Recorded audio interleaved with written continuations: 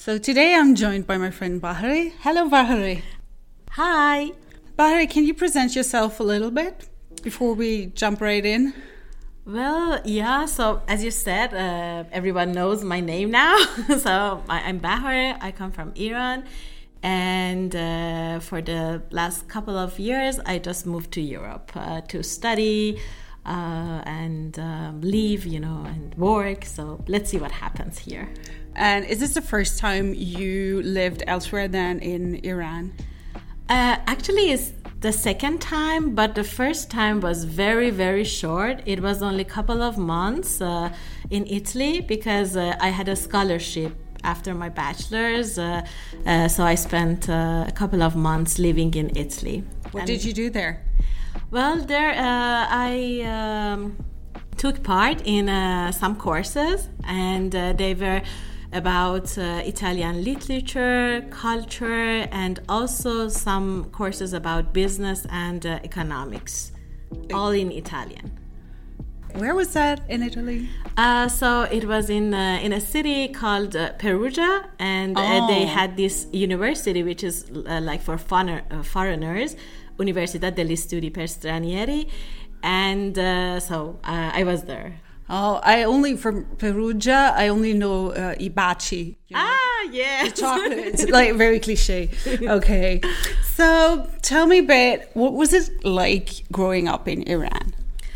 Well, it's not that easy to explain. And Take your time. Yeah.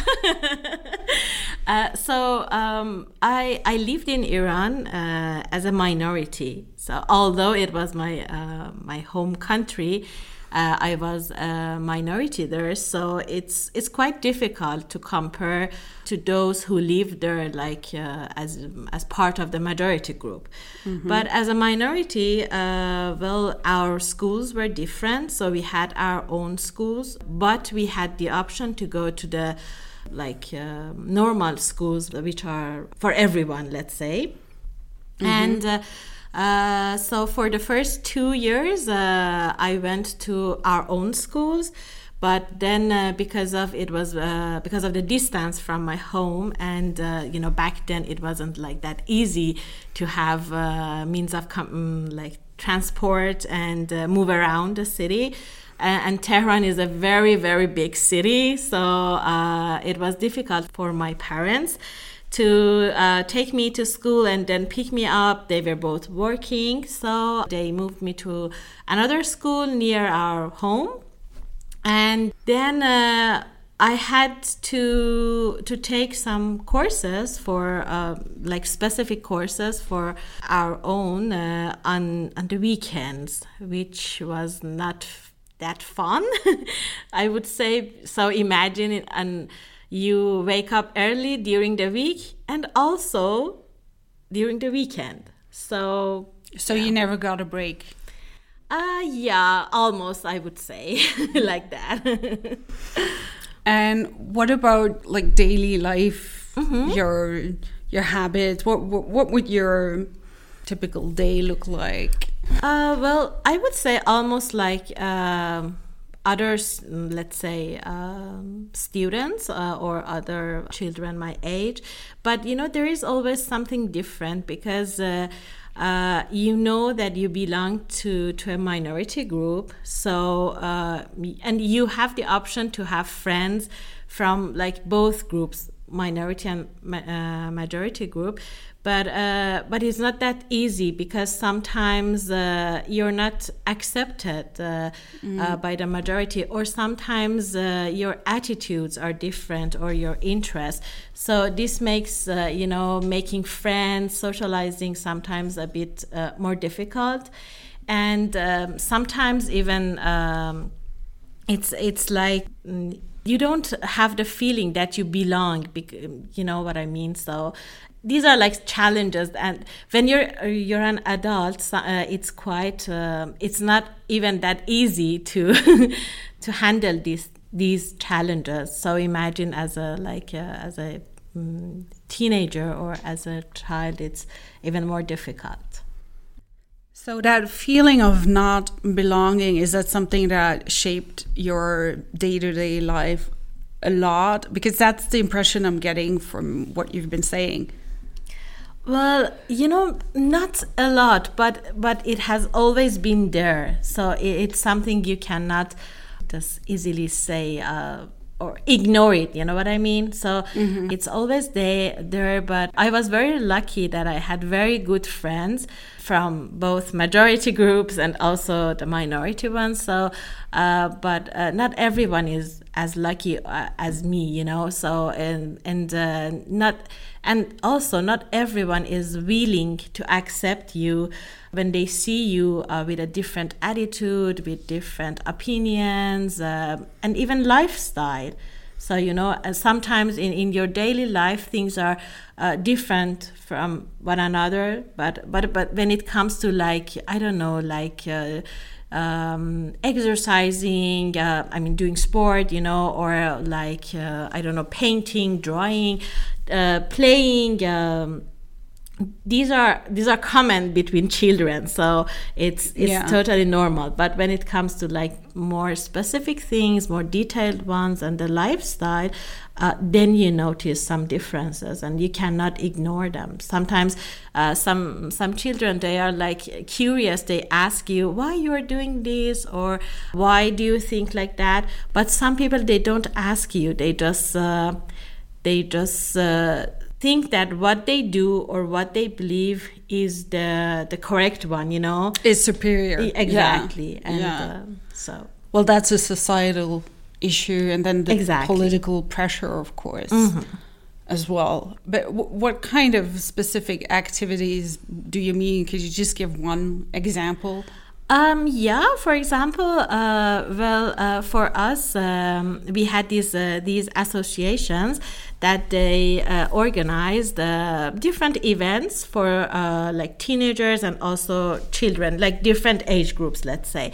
And these activities, they were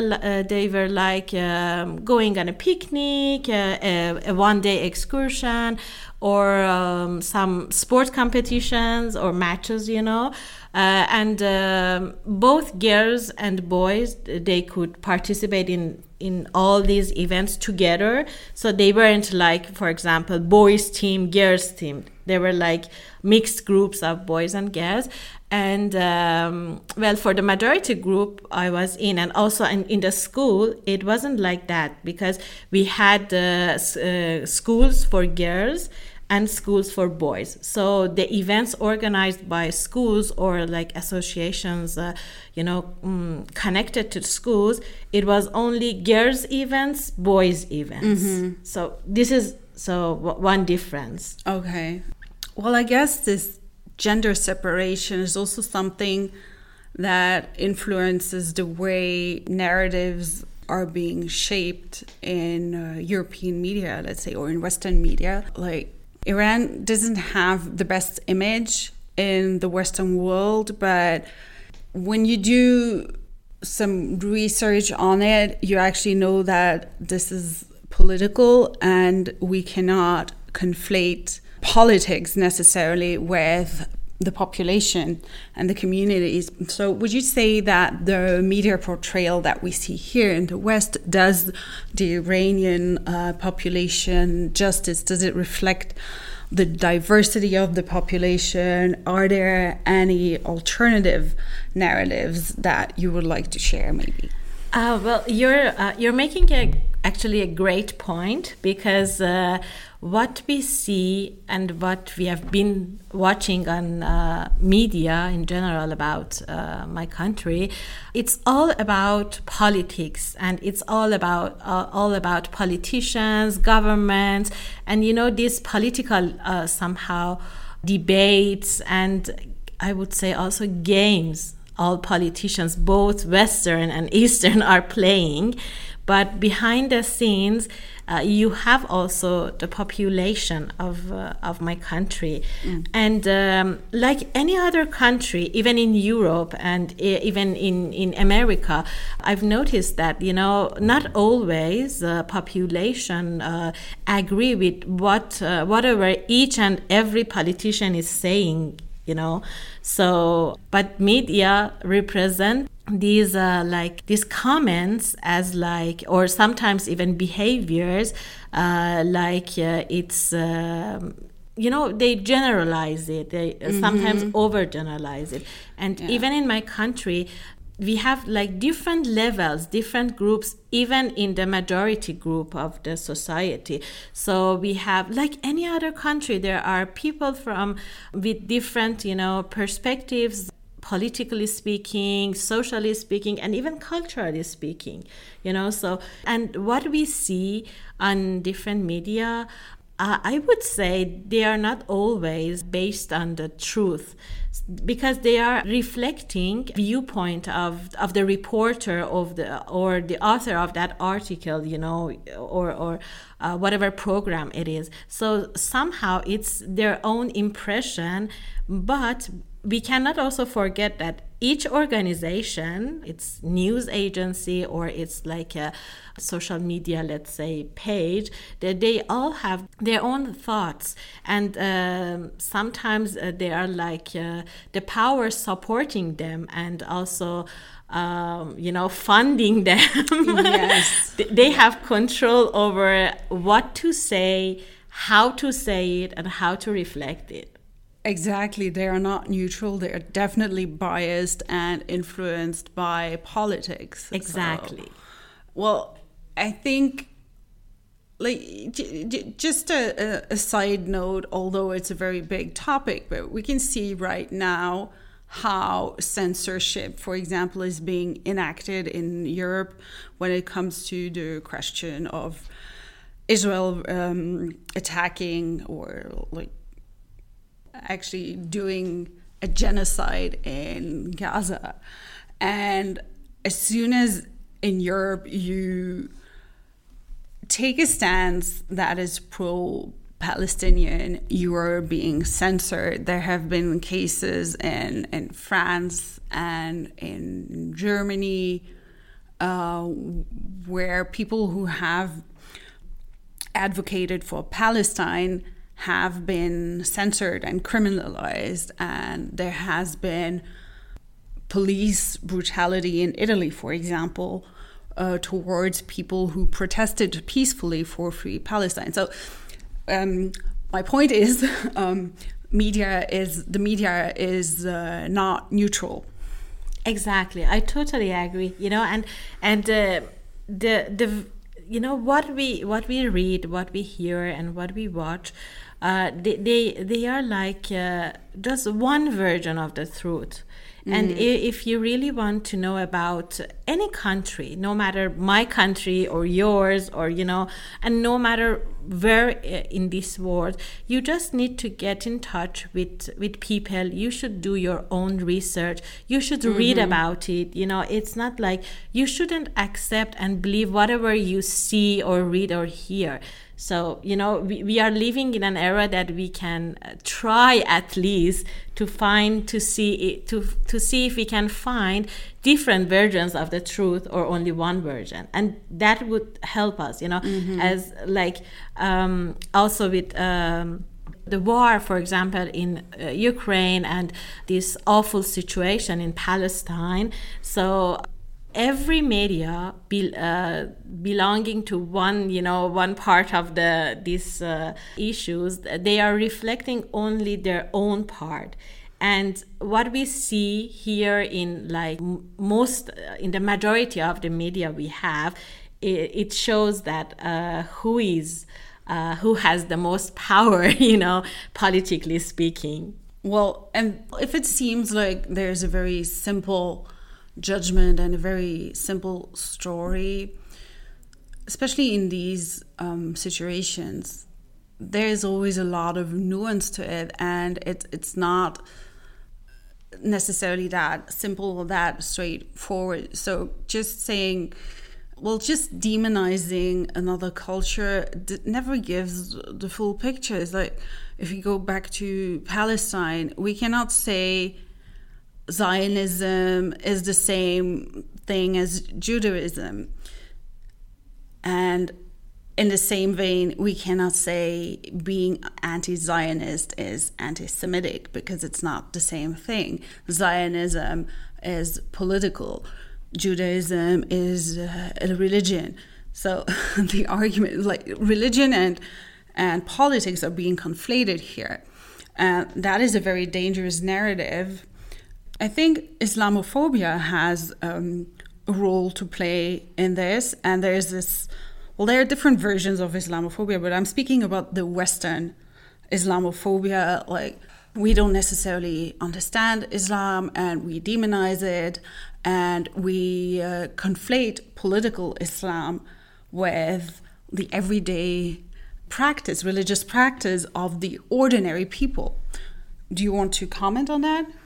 That's a bit difficult for me to comment, because I think I need to to do more research about this. Although I've seen myself some instances, let's say, while living in outside my own country, but still, it's I think it's better that I don't comment, because I just want to say that it's gonna be very helpful if people try to not to connect one person or one specific group to the whole, the how do you say it? Like the umbrella group, let's say, above it, because for example, if you're working in a small company, in one department. So in your department, if one person comes from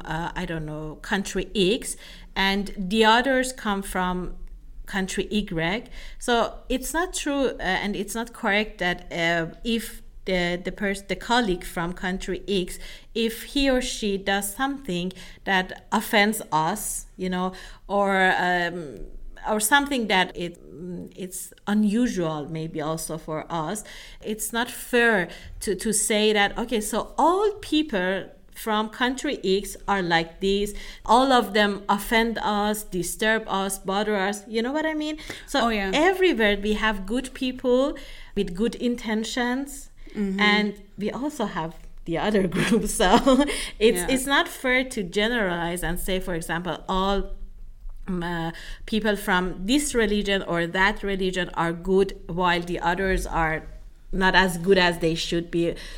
You know what I mean? Oh, exactly. There's this scholar, her name is Lady Volp. I don't know if I'm pronouncing that correctly, but she wrote a paper that is called Blaming Culture for Bad Behavior. And it says that when something happens in the global north, one example I always like to use is the terrorist attack by Anders Breivik in Norway. He was motivated by far-right ideology, and what usually happens when something like this happens in the West, we blame it on mental health, if it's a white person. If it happens in the global South, or if it's a person of color, it's culture. So there's a double standard there, Yeah. I know. So I've been thinking a lot about resistance lately. How can we resist these essentialist perspectives? How can we resist this kind of, racism? Yes, it is racism as well that is involved there. What does the notion of resistance evoke for you? Oh, well, that's a difficult question. When I left Iran, it was before the movement, the recent movement, Woman Life Freedom in Iran. So I'm sure for those who lived there during this movement, this word would have another meaning, and than me, that I was just, what I know, it's all based on what I heard, what I saw. And but what I can say is that from my own experience, so in my own opinion, when I was born, it was the war time.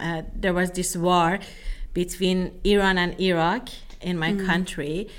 And back then it was around, in 1980s. So back then there were like no cell phones, no social media, and not this fast internet that we have. So communication was very difficult, and you couldn't just easily reach to your friends, relatives, family members to see how they are doing. And beside that, they were all these alarms, going to the shelters, leaving your home, or even moving to the suburbs of the city, just to stay alive, and all these runnings, all these ruins that you saw, and these awful sounds, and these experience, and also the people didn't have also access to many daily things they needed, like products, even food, drinks, but still many people tried to stay and not to flee the country, because they wanted to build it all over again. It was a very, very difficult time, but people stayed united together. Everyone played their own part to be brave, to be still hopeful, and to try to start from scratch, and to build this country and their own city, or sometimes even their own community. And this is what resistance looks like. So although you have many difficulties, and it's both emotionally, physically, mentally, it's all over you, but still you stand up and you take a step, because you just want to try to have a better life, to have a better community, better society. So for me, this is what I remembered, and this is somehow what I learned when I was a child during that time. Maybe then I didn't notice it, but when you come older, you look back, you see how does all these people survived, this situation, and this is a kind of resistance for me. So you mentioned the word community a few times now. Could you explain a bit more? What is the role of community in that resistance? Well, they have a very important role, actually, because so each community, they have their own differences, but they also have some similarities. So in those challenging times and in those horrible moments of war, they all forget about their own differences. They just saw the similarities, and they just tried to help each other, to be there, to care for each other. And sometimes on a daily basis, we are so focused on our differences that we really forget that there might be some similarities there that we can focus on. And maybe that's just a starting point to get together, to see how different we are, and just also acknowledge also our differences. Someone different or something different is not always a bad thing. Difference is not a threat. It's constructed as a threat. But we know the reasons for that. I mean, that is not my point. It's just my opinion. Well, opinion. It's not an opinion, because I've done a lot of research on this as well. And it's always the strive for power over resources. So ultimately, it's about money and power. But then what you describe is like a community of mutual aid, of mutual care, that where the differences don't matter. We just look out for each other, even if we don't know, even for people we don't know. That is what we see happening in Gaza as well right now. It's of course very tragic, and I'm not saying this is a good thing, but there is a beauty in the way you can see the mutual care. So I think war brings out the worst. It really shows you how the quest for power can bring out the worst in humanity.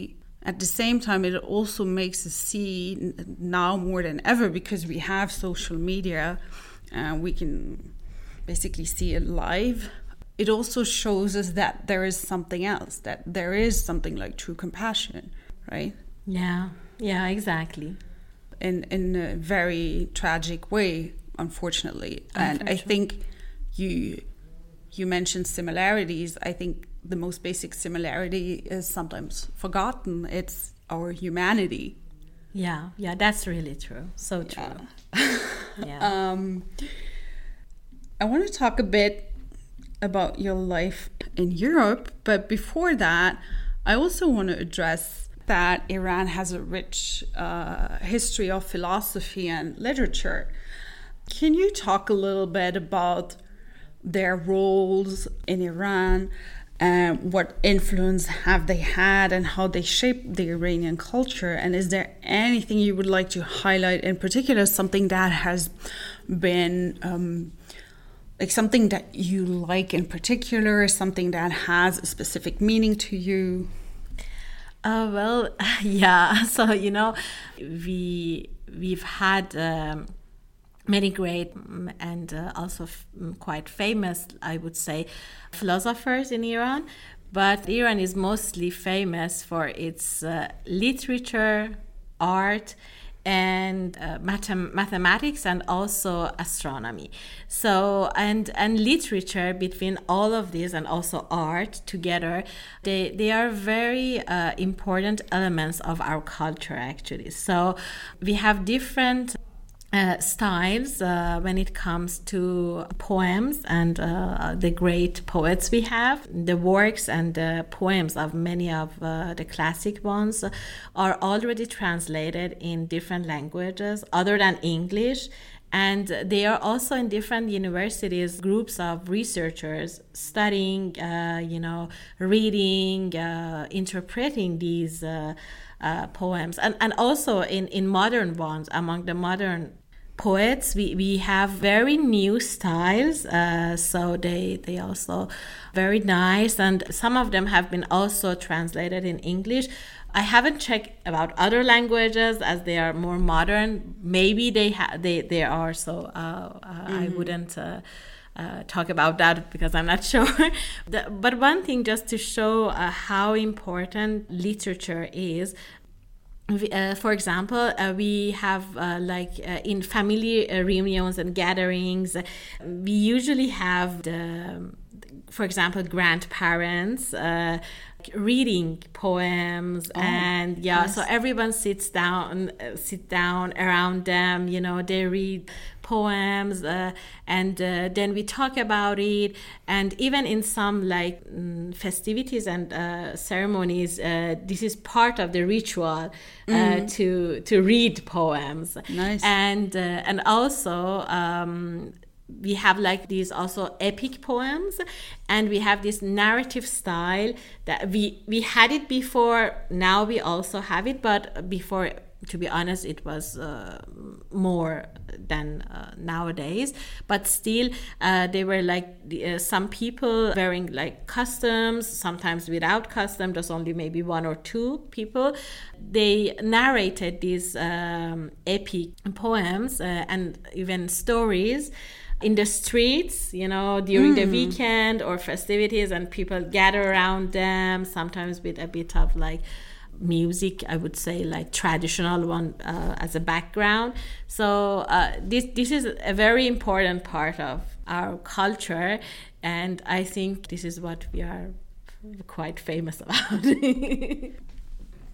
So there's a real culture of storytellers. Yeah. I like that. I love poetry and yeah. Me too, because these are all I think part of many of us from childhood memories, very sweet childhood memories, because I still remember sitting and listening to my grandfather reading poems, reading stories. and even adults. So this is what is interesting about this, because it's not something only for the youngest members of the family. You know, everyone sits down, listens to them. They participate. Even nowadays. Also before, but maybe we have nowadays, because we have more cafes. So people organize these small events, sometimes also big ones. And they gather together in a cafe. They read poems of one poet, and they try to interpret it. They try to see different, from the point of view of literature, also the styles, the words beside the interpretation. So, and we also have some competitions that you have to know different poems. You compete with one another. Like a poetry slam. Yeah, something like that. But you know, a bit like different. So it's like this. You say a short part of a poem, and I should start saying and narrating or talking about another poem, starting with the last letter you finished with. So, it's like this. And it goes on. Sounds like fun, but I guess that means that you have to have a large repertoire of poetry that you actually know by heart, right? Yes, exactly. Wow, that's impressive. Okay, well, I just want to touch on a very last issue that I already hinted at before. So how would you describe your life in Europe, especially when it comes to community building? Is there anything that catches or caught your attention? Is there anything that feels dissonant to you? Because this podcast is called Complete Dissonance. So are there dissonances in the way life in Europe unfolds? Well, living in Europe is actually a great experience. But it has its own challenges. So, So it's like, I think, living in any other part of the world, any other continent, I would say, because although there is a fantastic diversity in terms of cultures, people, languages, there are also misunderstandings. There are also stereotypes that people have. I mean, each person has this, But sometimes people, they are not aware that they are so attached to stereotypes and they are so biased that they don't give the person the chance to prove herself or himself, to show who he or she really is, and they just see you as coming from another part of the world, different from them, and sometimes some of them just focus on this, this difference.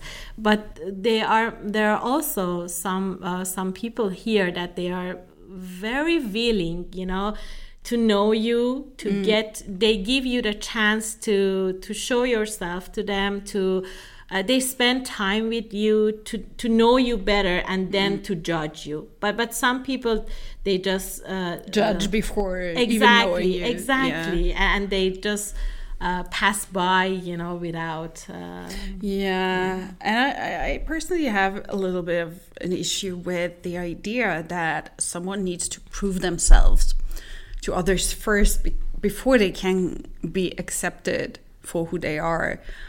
I don't think anyone has anything to prove because, again, we're all human. But then, of course, that is a big...